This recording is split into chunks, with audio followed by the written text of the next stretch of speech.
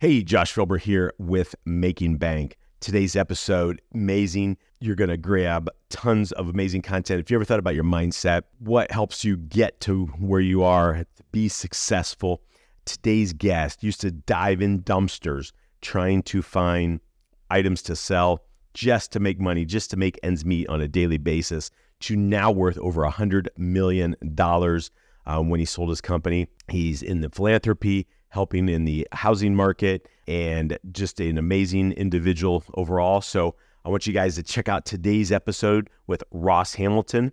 Going to bring you so much value and so much great insights. And guys, I really appreciate your time and attention today watching Making Bank, helping other people, helping you.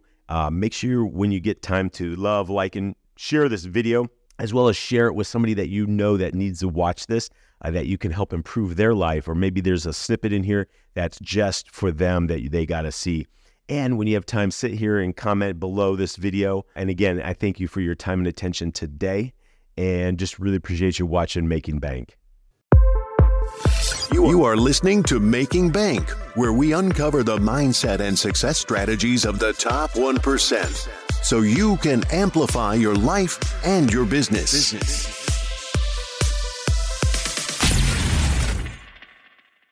Welcome to Making Bank. I am Josh Felber, where we uncover the mindset and the success strategies of the top 1%, so you can amplify your life and your business today. Today's guest, at 20 years old, Ross made his first million through real estate investments. He is a highly successful entrepreneur, investor, and marketer, and best known for building, scaling, and selling connected investors to First American Title. In his early years, Ross's passion for BMX led him to train under the legendary Dave Mira until an injury ended his BMX career. He then turned his focus on real estate, making his first million in his early 20s. Now Ross used the profits from his flips to see the development of Connected Investors, a social network and investment property marketplace for real estate investors and private lenders. So I'm excited to welcome Ross Hamilton to Making Bank. Josh, I'm really excited to be here. Thanks for having me.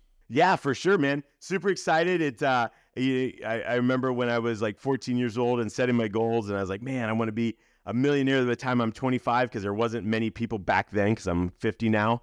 So, and hit that goal and everything. So it's super cool to see what you've done, and excited to learn about your journey and kind of what got you there. Yeah, I got a lot of great stuff to share, and I'm really excited that you kind of started out this podcast talking about the habits that make people successful, and the mind control you have to have over yourself. Push yourself through whatever you're feeding yourself. That's stopping you. So a lot of mindset stuff and a lot of tactical business things that I've been able to implement over the years to be successful in multiple businesses in multiple verticals. No, that's awesome. What I guess, when did you get started as an entrepreneur? Were you like super focused and you were focused on BMX, and that didn't happen until later? Kind of give us a little bit about what got you all started. Yeah. So essentially, I got really serious about being an entrepreneur when that was kind of not a good term. It was almost for the person who couldn't make it to college and climb the ladder. And that was me. I was, a C student at best. I had a hard time focusing in school, and I just kind of had to figure out another way. I was dyslexic growing up. And they say that a lot of entrepreneurs are dyslexic because you have to solve problems when you see things backwards. Anyway, there's a bunch of studies on it, but I knew that if I wanted to reach the level of success that I felt like I deserved in my heart, that I couldn't go the traditional route. So I became an entrepreneur at a very young age. That's awesome. What was kind of that first business venture for you? First business venture, I mean, it's kind of been in my DNA. I used to bring bagels into school and sell them to the kids. Nice. As like a young child, right? Yeah. I would take people's orders. I would walk to the deli in the morning. I lived in New York, and then I would sell bagels in school until the cafeteria said, "Hey, you can't be bringing in food, kid," and selling it to the. So anyway, that's taking it way back. But in all seriousness, I started riding BMX. BMX is one of those sports where you have to be okay with risk. Every single thing you do, no matter how many times you've done it, is risky. So I got I got the hang of dealing with risk. And I think that really helped my entrepreneurial journey. I had a BMX clothing company. I traveled around the country in a Volkswagen van, sponsoring kids, people my age or older.